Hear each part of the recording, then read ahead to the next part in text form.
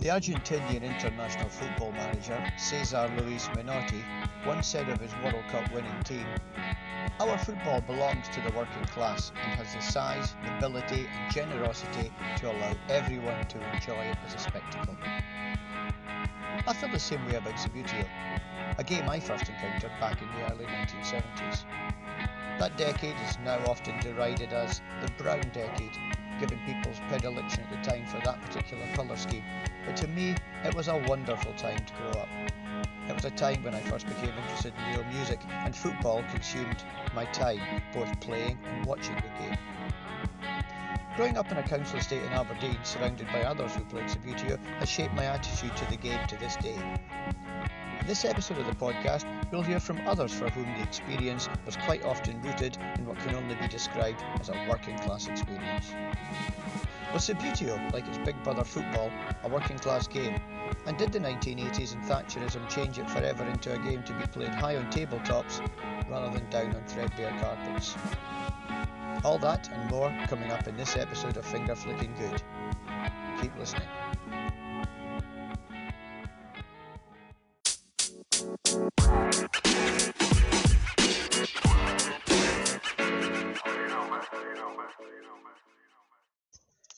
Billy Main introduced me to Subbuteo.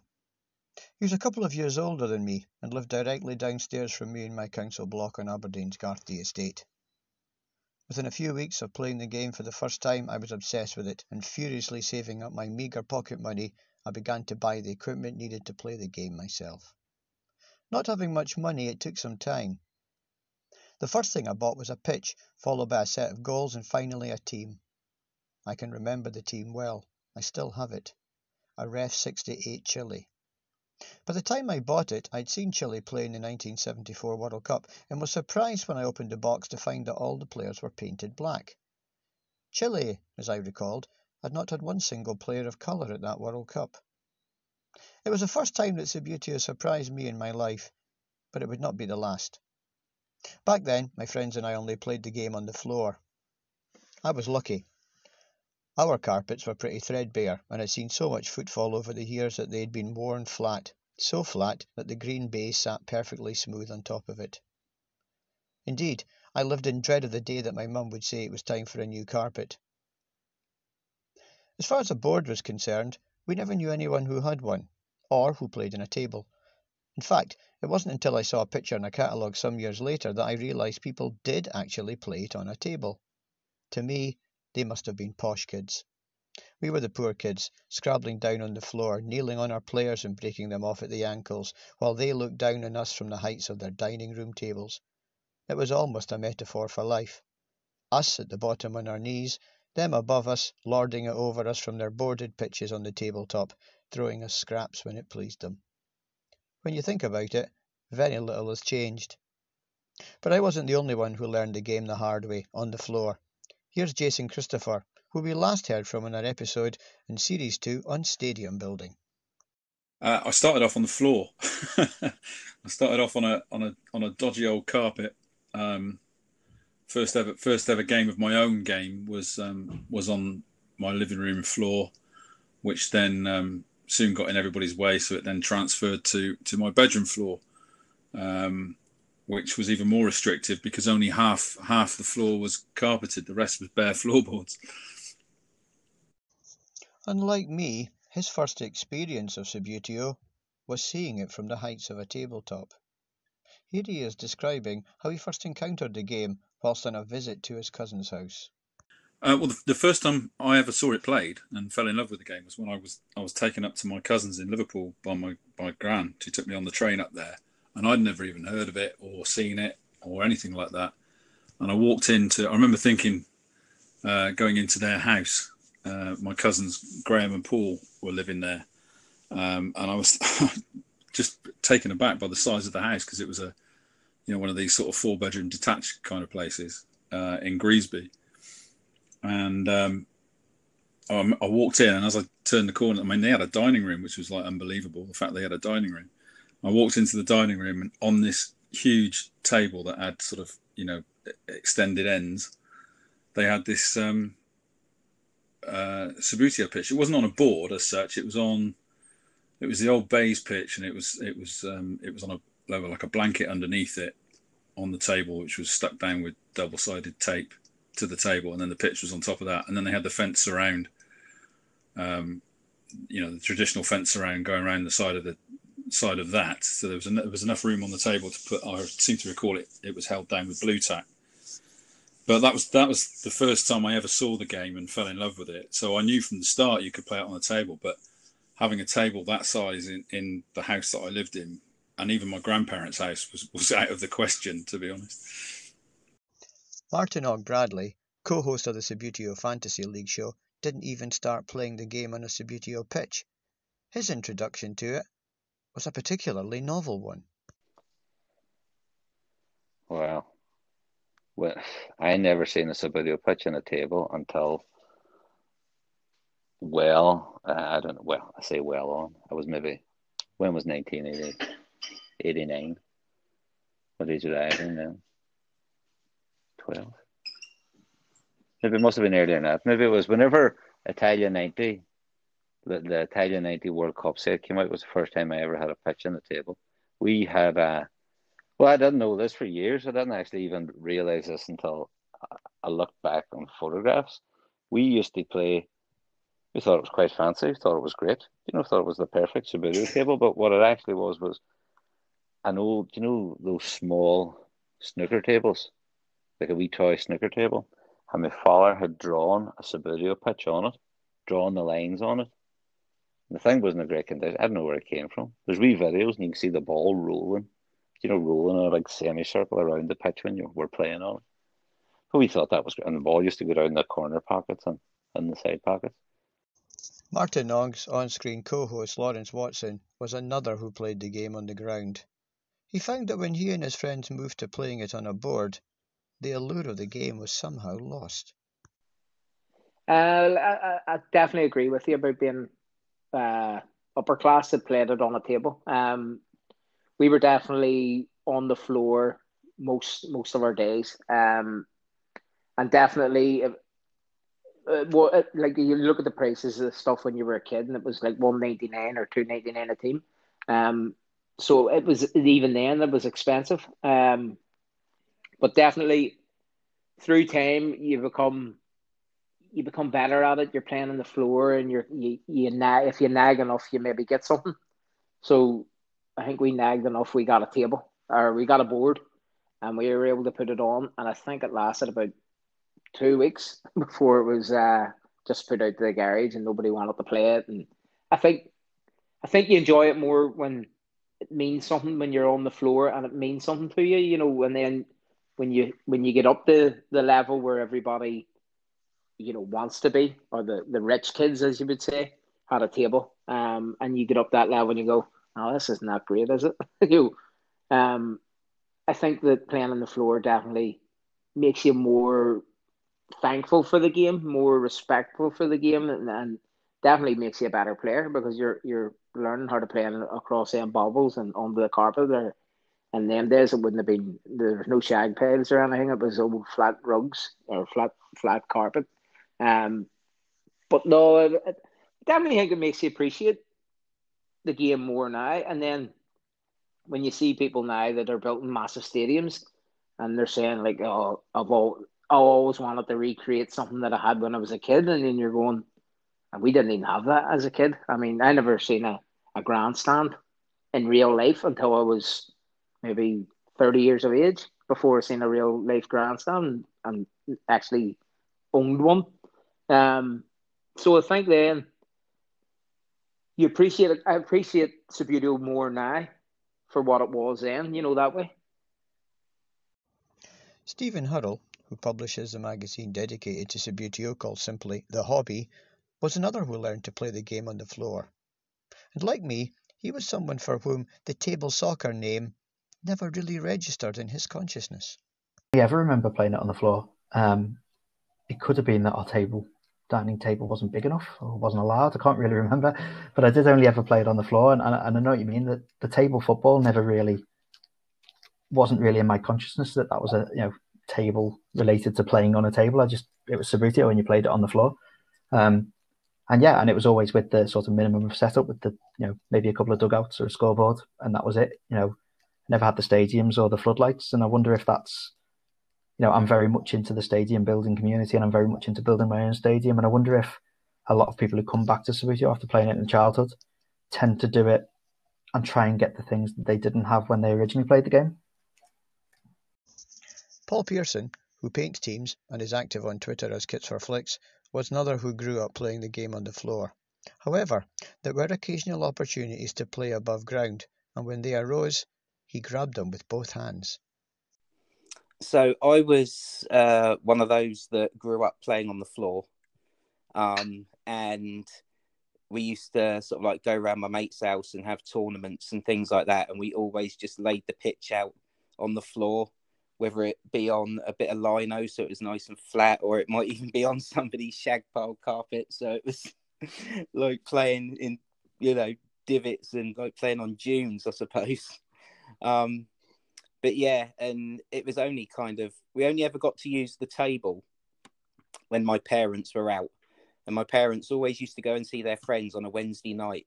So that was when me and my brother would just clear the dining table and then just put the pitch up on there and play on that. Stuart Grant, aka the Subbuteo Collector, grew up playing the game on the floor like everyone else so far. He did, however, know people who had a board, and to his young eyes, this was just simply amazing. Yeah, definitely. I've got a photo of me under the Christmas tree, 1990, with one grandstand and one terrace and the pitch on the floor. I didn't play it on a table or even have a table for it until I was 35. So, yeah, it should be played on the carpet. That's the way it should be played. Rough knees breaking players, corner flags breaking, gluing it back together. It's the way it should be played, on the carpet. It's what it was designed to be. So I didn't know anyone with a table, but I do remember once I made a friend at primary school whose name is, I'll be honest, really bad. His name escapes me now. But I remember going around his house at the age of about 10 and going in his bedroom, and it wasn't a table, but he had a big board. It wasn't a nice board. It was like not an MDF, like a chipboard. But he had a Subbuteo pitch pinned on that. And I generally remember being awestruck by it and being like, oh my God, he's got a pitch on a board. But then when it comes to playing it, the ball just went on the carpet anyway. So you were still on your knees, still on the floor. You just had a better surface underneath it. But I was awestruck by the fact that he had this pitch on a chipboard. It was amazing. Paul Darks, another avid collector who's on Twitter as Subbuteo Pad, was another who always played on the floor. And although the pitch had a slope, there were other factors that made his place an attractive venue for his friends to come and play the game. Here he is describing his childhood playing Subbuteo. It was on the floor, proper 70s, late 70s. My mum and dad, they had a garage, but it was on a little bit of a slope. And yeah, we just used to lie on a bit of old carpet on the floor, and then I'd get the neighbours round. That's how we more or less started a league. But I was the one with all the stuff. So all that they just used my house, and as it worked for ICI, put in the fizzing pop, so he got free. Basically, it was like a little youth club garage, if you know what I mean, with Subbuteo. Yeah, but it was definitely on the floor. I did chipboard later for that, but that was later. But, it was just played on the floor. That's what you did. Simon Stewart, who's on Twitter as @SubbuteoPodjov, and who we last heard from in Series 2 about playing the game in Germany, was another who started playing on the floor of friends' houses. And this could often lead to problems. Fortunately for him, a chance encounter with a small lad was going to propel him up the Subbuteo class structure. Started on the floor. Going back to the roots of my Subbuteo days, I mean, we were lucky. We had in our street in South Belfast, and we must have had about 8 or 9 kids that were playing, and a few more sort of outside of our street. And we all started playing on the floor. And I think around 1986, we tried to start a league where we would all play home and away. And most of those games were on the floor. So there was always the tricky away tie at, for example, Barry's house. Barry still plays, and he lived in the same street as me, one of my oldest friends. So there was always the tricky away tie at Barry's house where his mum's dog might run in and run across the pitch at any minute. So we always played on the floor. But I got lucky, I think around 1987 or so. I'm not sure the years. But in the newspapers then, and in the Belfast Telegraph, people used to sell things, to buy and sell ads. And I used to sit and go through them looking for Subbuteo stuff. And I seen a pitch on a board, and about, I think there was some stadium bits and probably about 10 heavyweight teams and zombie teams and other little bits and bobs, accessories. And it was all in the newspaper for £20. So I seen this and I asked my mum, I would love that. And whatever happened, my mum and my dad, and we ended up driving up to Newton Abbey, the Monkstown, and we bought this pitch and all the accessories for, it must have been £25, and brought it back. And from that point on, I always had a pitch on a board then that I could put up on the dining room table. And I think I might have been the first of all the kids that we were playing with at that time to have a pitch on a board, and then a few of the others did after that. But it certainly started all on the floor, kneeling on players and all that there. But eventually, I think the board was the way to go, and it could be stored in the garage and brought in when you needed it. But I guess I was lucky that we had space in the garage. I can think of other kids that played in our league. One of them didn't sort of have that space, and he would just get he had an Astro pitch, mine, but he used to roll it out on the dining room table. Unfortunately, the width of the dining room table was exactly the width of the lines on the pitch.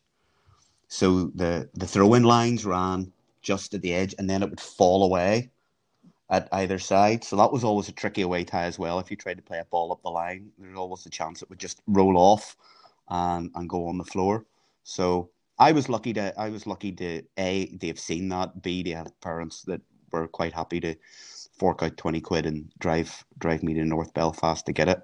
And then lucky enough to have the space. So that's kind of the genesis of that. Callum Westwood of Westwood Table Soccer, who described his upbringing as lower middle class, knew how fortunate he was having a father who was into the game. This led him to being in a rather fortunate position, as you'll hear. Oh, how do I describe my upbringing? Well, I would say I'm like lower middle. I don't know. Am I working class? I don't know actually how to describe my upbringing in terms of sort of class systems. My dad was a farmer. My mum worked in an office. I don't know what that means for my upbringing. In terms of Subbuteo, I've been quite lucky that my dad's always had it. So I never had to start with the basic sort of off-the-shelf set, as it were. Like my first set that I ever got, actually, my dad had painted the teams into Southampton and Leicester, so I never had the standard reds and blues set. So I guess in a way, my upbringing with Subbuteo has probably been pretty good, because my dad always had a load of heavyweight stuff, so I've always had it around. So I guess in my Subbuteo upbringing, I'm probably middle class. I don't know. In fact, Callum was fortunate in more ways than one. Unlike most of our other contributors, he's never had to play the game on his knees. I would have been classed as posh then, because I always had it on the table. But again, I think a lot of that's down to my dad, because my dad, when he was playing, he used to play on a pink blanket that he had drawn on biro when he was a kid. So yeah, because my mum and dad weren't together when I was growing up either, so I had a separate house. I had my own bedroom at my dad's house, and that had a table in it, and my brother's bedroom had a table in it. So we actually had two pitches available as well. So into you lot, we probably would have been like the upper class posh kids, but I don't really think we were. But yeah, when you put it like that, yeah, we in Subbuteo terms, we did have a setup, not stadiums or anything like that, but had a pitch, fence around, all that sort of stuff going on around it. In 1974, the year I first began playing Subbuteo, the average UK weekly wage was a princely sum of £38.10. At that time, a Subbuteo team cost around 60p, which would have been way above even my weekly pocket money at the time, so I may have had to save up for a couple of weeks to be able to buy one. Christmas and birthdays, by default, became the best opportunity to increase your collection of teams and accessories. I asked each of our contributors to try and recall whether or not they had much money to spend on Subbuteo. First up, Martin Ogg-Bradley. No, I had no money to buy Subbuteo. I never had money to buy Subbuteo. I never had any money, ever. I don't know where. We used to look at those catalogues with grandstands and things and think, God, wouldn't that be brilliant? Look at that. We used to look at these wins in the pictures and think, nothing. I never had a new team until I was playing Subbuteo was about 6 or 7. And I never had my own team, I think, until I was 11 or 12. We had, all our stuff was my dad's, and I think my father had bought it for his brother, my Uncle Michael. And those are the teams that we had. I think we only had 3 teams. And by the time, they were, most of the men looked like Daleks with the glue. They were that broken, the glued into the bases. And I remember begging my daddy for a new team. And he said, there's nothing wrong with that team. You just have to polish them. Just polish the bases. So we get the pledge and polish the bases. And that. He was right. I thought, Jesus, this is great. It's like a brand new team. So we all started polishing our bases then. And some boys only had one team. Like, we were nearly wealthy because we had like 3 teams. But they were heavyweight teams. And then when the newer lightweight teams came out, no, I only ever had about. To be fair, I was playing Subbuteo all about Subbuteo for years. Maybe 6, 7 years when I was wee. And I've only ever amassed 5 teams. Still have them. They're not great. They're terrible condition. I have 2 old teams that I use for playing. What's a Brazil? It's an old Brazil team, which was my dad's, and then was the only ever time that Derry City was made as a Subbuteo team, but it was like 3 teams or something. It was Derry, Southampton, or something like that. But it was a big deal getting that team, getting any team. Jason Christopher was another who didn't have any money to spend, but luckily for him, he had a member of his family who was willing to get him things. Yeah, I had no money at all. I was a young kid. I didn't have any pocket money. My mum was single parent on benefit. My granddad was the main guy who would anything I wanted. If he could get it for me, he would. But because he was on a fairly low wage himself, working for the council as a caretaker, if I asked for a chopper for Christmas or my birthday, I would get a Tomahawk. So that I think the first set I asked for was, like every kid I suppose wanted, was the Subbuteo World Cup edition, and I ended up with the Subbuteo Club edition. Not that I was ungrateful, because it was just fantastic to get it in the first place, but my granddad would do everything he possibly could to get what I wanted. But and then when we used to go into town or whatever, we couldn't go past what was Terry Warner's sports shop, because that was one of 2 places in Cheltenham that sold Subbuteo stuff. We couldn't go past there without him saying, "Oh, come on, I'll buy you a team." So I used to get a team pretty much every time we went into town, which was quite nice. Like I've already said, for most of us, birthdays and Christmas would be the main way of adding to our collections, and this was certainly the case for Paul Pearson. Yeah, it was very little. It was mainly sort of birthday presents and things like that. So my first set was a Christmas present off my mum and dad, and then I'd be sort of buying teams maybe with a bit of pocket money every now and then, or if I got some money sent from like a grandparent or an auntie or an uncle, something like that, and I'd nip down the local toy shop and be able to buy a team. But yeah, other than that, it wasn't something that was sort of lavished on me as a child. Stephen Hurrell was another of our contributors who couldn't remember having much money to spend on teams, or indeed accessories. Not a lot is the answer. We go occasionally to a shop in Liverpool, and I buy a team, essentially. And I think after I got the original box set, the only Subbuteo I ever bought was the odd team, so that I could sort of expand my tournaments. I don't ever remember being particularly desperate for all of the accessories. I think they would have been nice, but I think maybe I knew that that wasn't going to happen.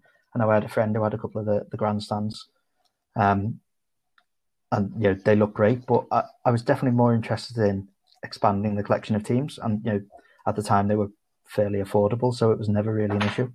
But again, as a kid, I wasn't really into. It wasn't really about collecting Subbuteo. It was buying the teams so that I could have better tournaments and play. Whereas now it's all about, expanding that collection and buying rare teams or interesting teams and accessories and trophies and all those other bits.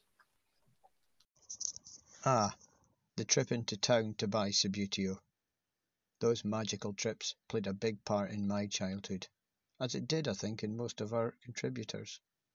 Here's Lawrence Watson describing a particularly memorable shopping trip with his older brother. No, I had a brother who was about 6 years older than me.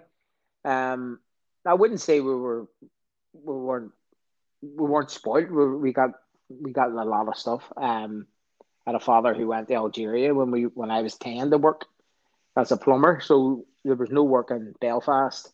Especially for plumbers, it was hard. They were always getting paid off. So to go in and ask your mum for a fiver, I think it would have been, to even go down and get a team or something was a lot of money. But I had a brother who was 6 years older than me, and he was doing one of those YTP schemes. That he'd left school and he had a bit of money about him, so he used to take me into town.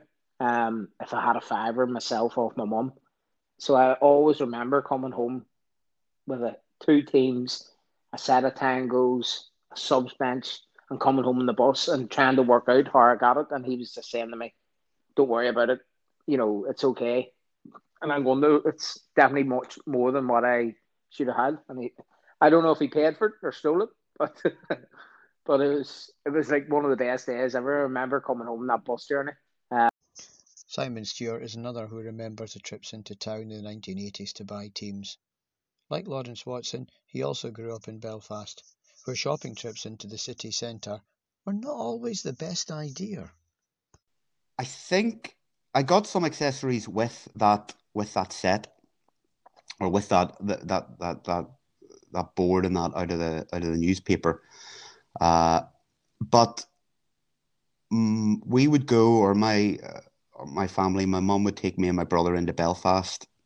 Maybe not every Saturday, but every other Saturday. And we were always allowed to get one thing while we were in town, as long as it wasn't over. I can't remember what the price was. It must have been £3 or something, because teams then were about £2, £2.50. So I would go into Belfast and my mum would drop me off in Leisure World, which is an iconic toy shop in Queen Street in Belfast. And she would drop me off there and go off shopping and just leave me in Leisure World, going through the teams with my £3 or whatever it was I had. And I was always more interested in the teams. And if there wasn't teams, I may have bought a set of balls, but I wasn't hugely into the accessories. I loved going through the teams and looking for ones that, I guess, Italian teams firstly, Scottish teams, and also just odd ones that you didn't see very much. So when I think back, I got some decent teams there. I got Boca Juniors, Flamenco, Fluminense. I got Chicago Sting. I still have all these. I've got. Cause I was always drawn to the ones that were a bit rare, the teams that were sort of a bit odd.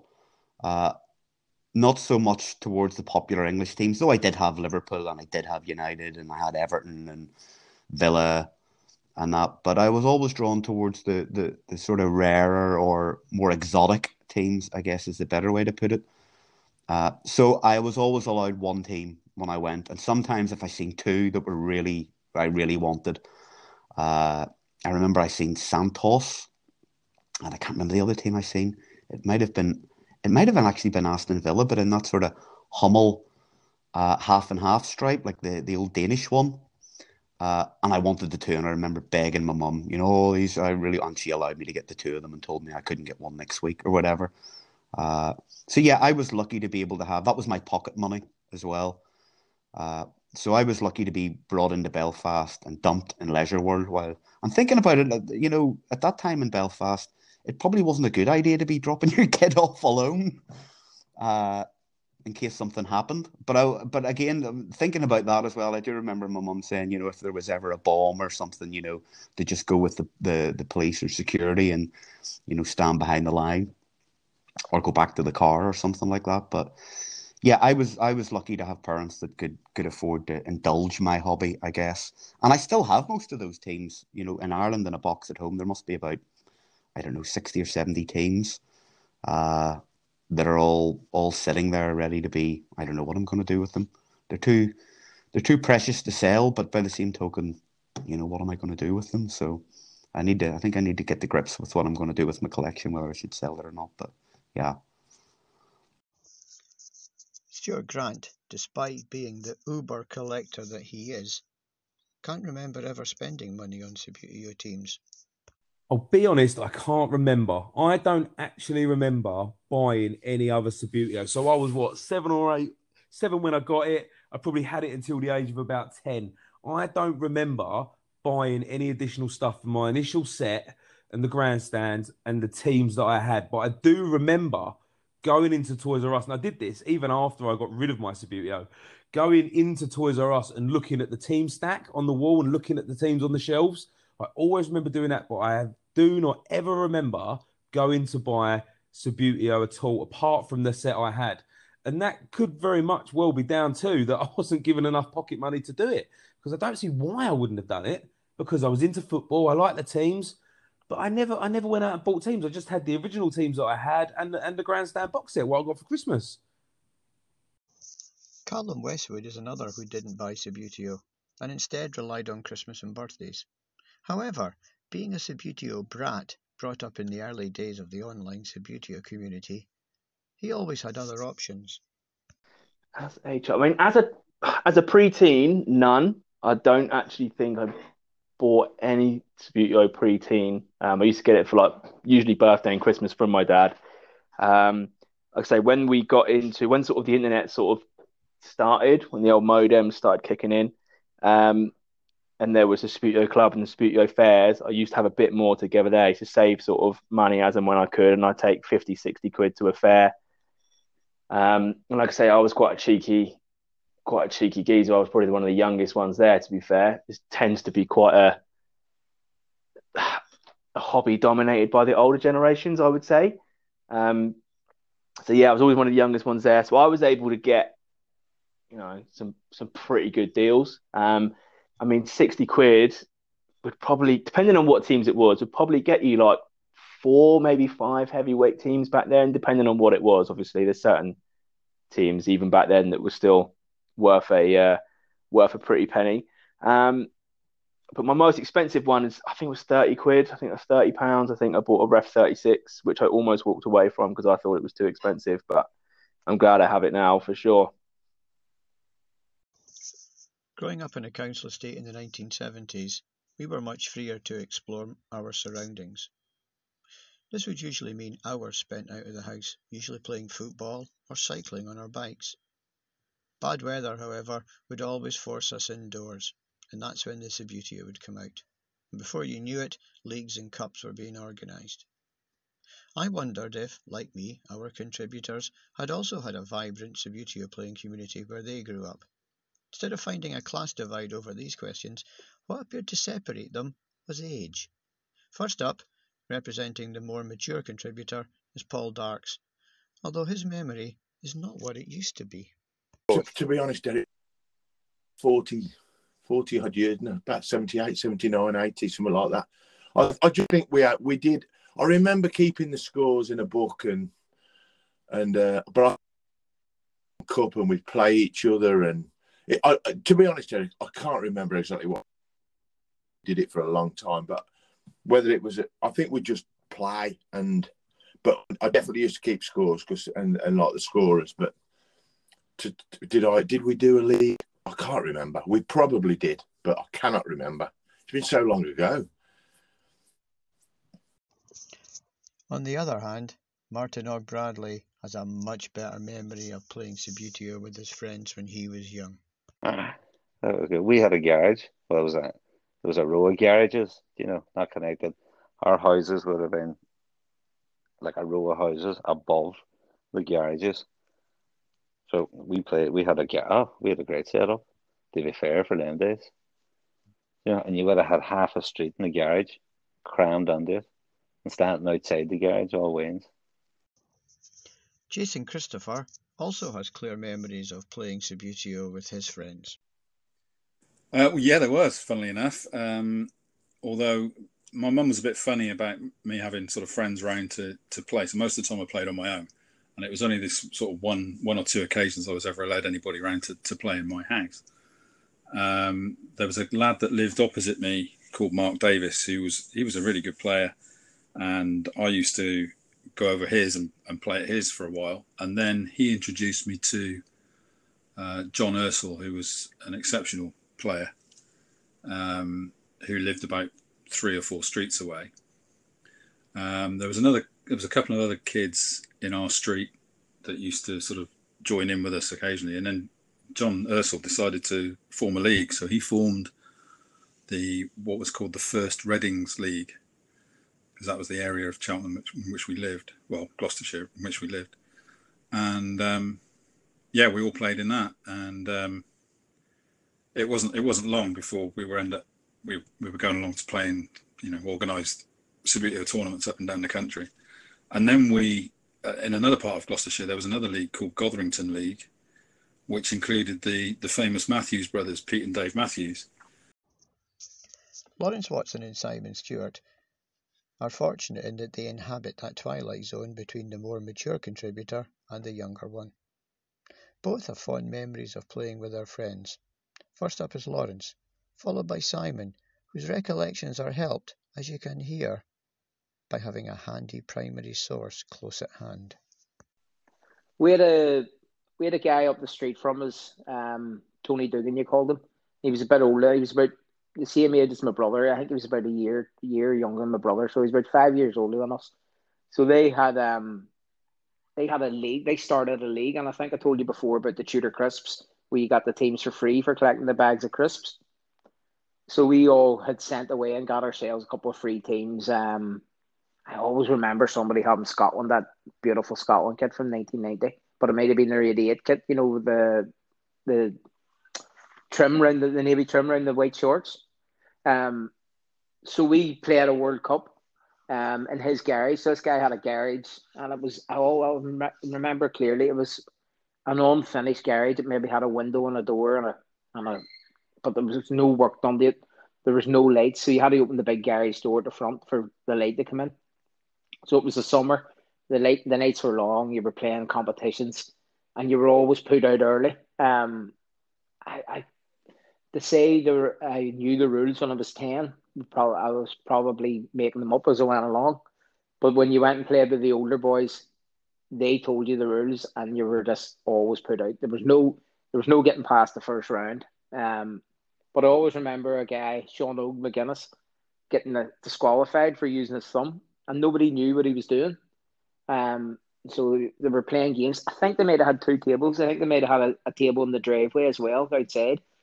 And I remember him getting to the quarter-final or something, this guy, and then I'm getting a whole big argument, and they all caught him. He was using his thumb and his middle finger to flick and shoot. So he was rattling goals in from everywhere, and everyone was going, how do you beat him? He's too good. And then one of the older boys seen what he was doing, disqualified him. So that was our memory of playing it.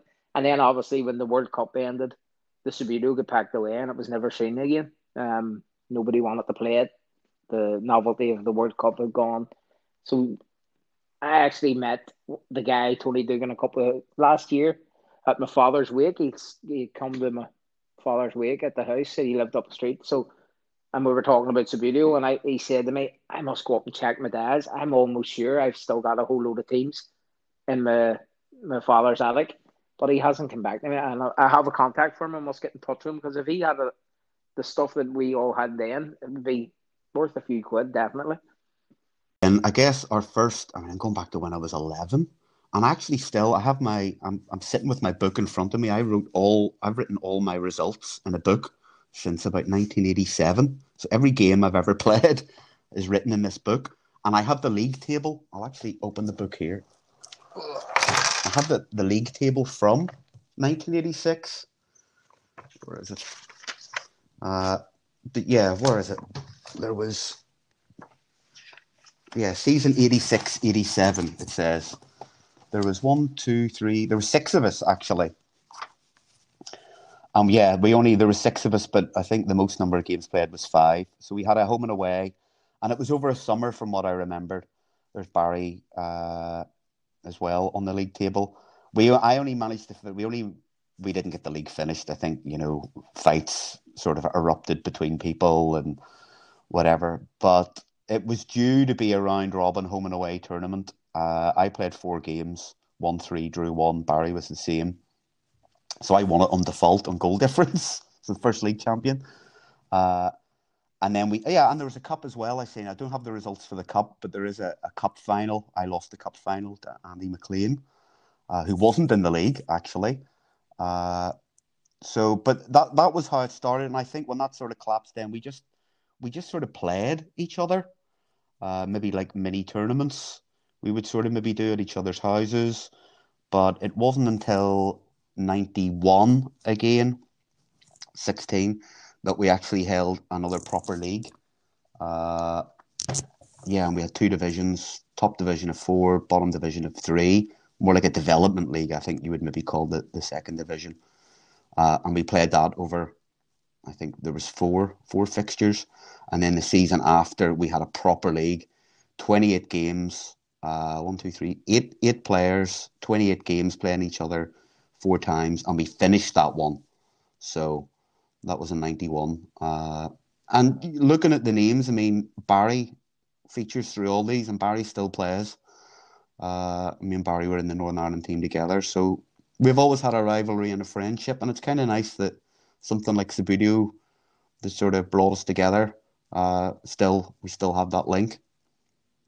But yeah, we played leagues and cups. But whenever the league wasn't going, we would just probably play little tournaments.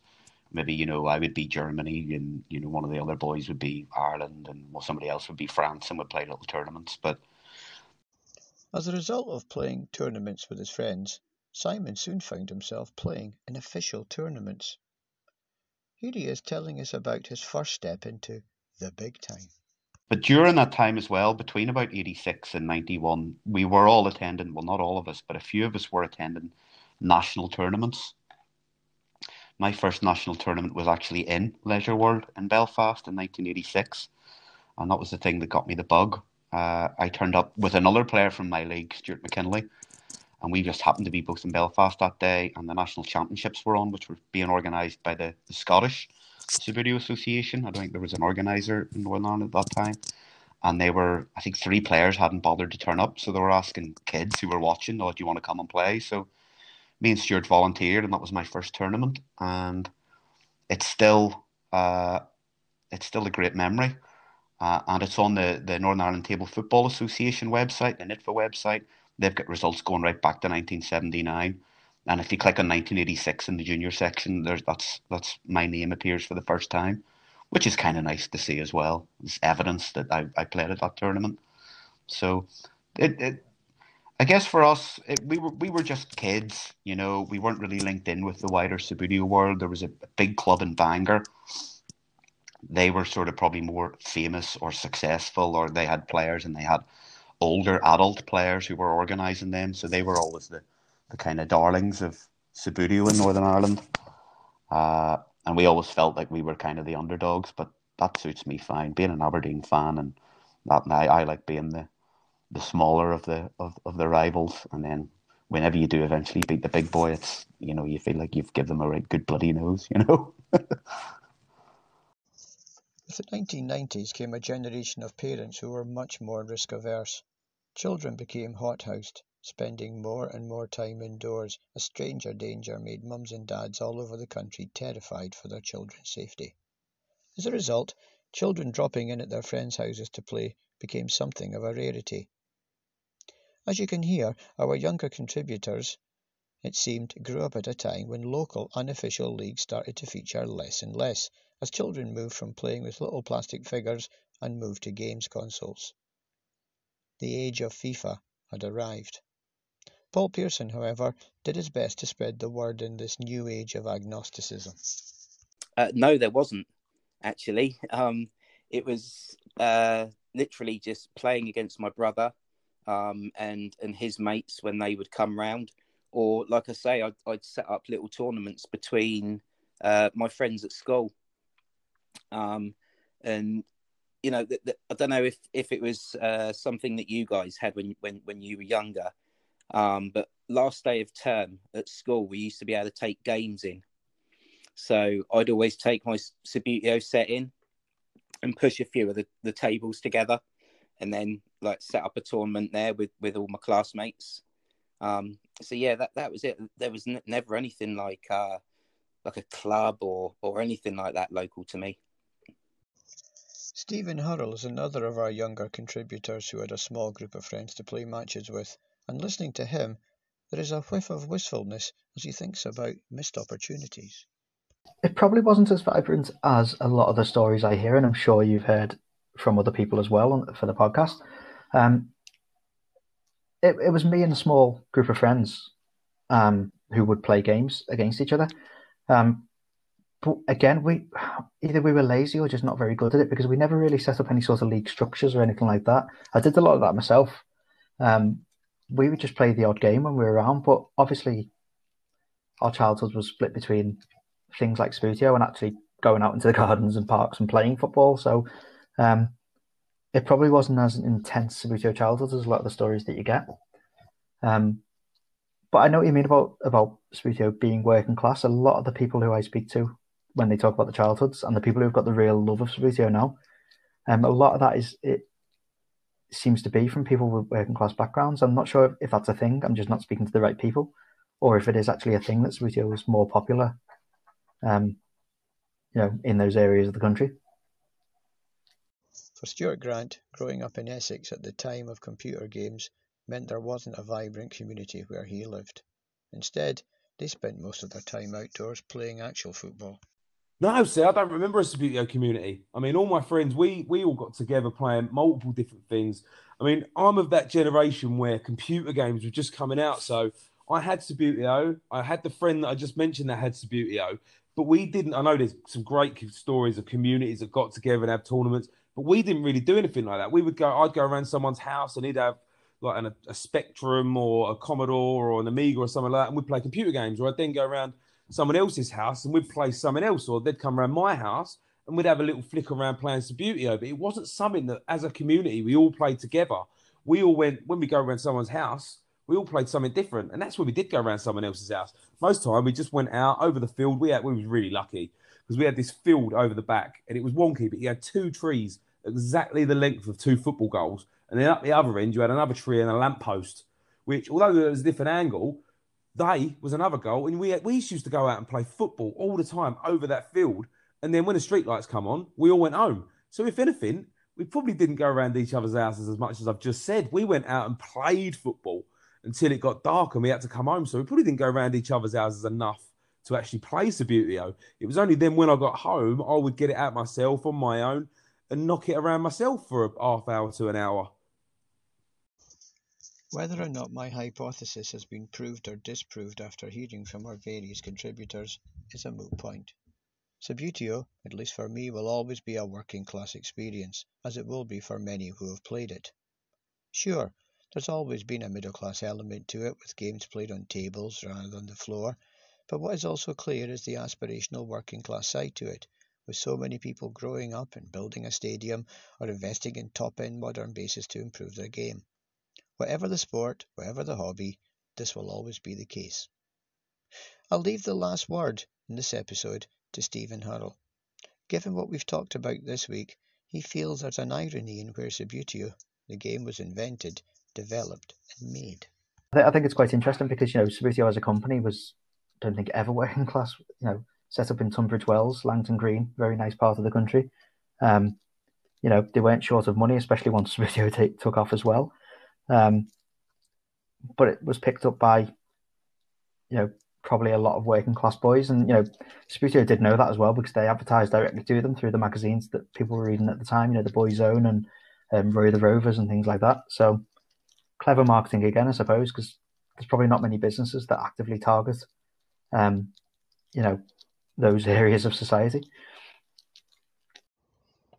I'll leave it up to you to decide whether or not you agree with my hypothesis that Subbuteo was always a more working than middle-class experience for those who played it. There's certainly been lots of input from this week's contributors to suggest that was the case, or maybe that just reflects the fact that many within the current Subbuteo community come from working-class backgrounds. In the second part of this episode, I'll be asking whether or not Subbuteo, like its big brother, Association Football, has been gentrified, and whether or not the modern game is affordable to young players from working class backgrounds. So if you don't want to miss the show, then subscribe to Finger Flicking Good on Apple Podcasts, Spotify, Pocket Cast, Anchor, or wherever you get your podcasts.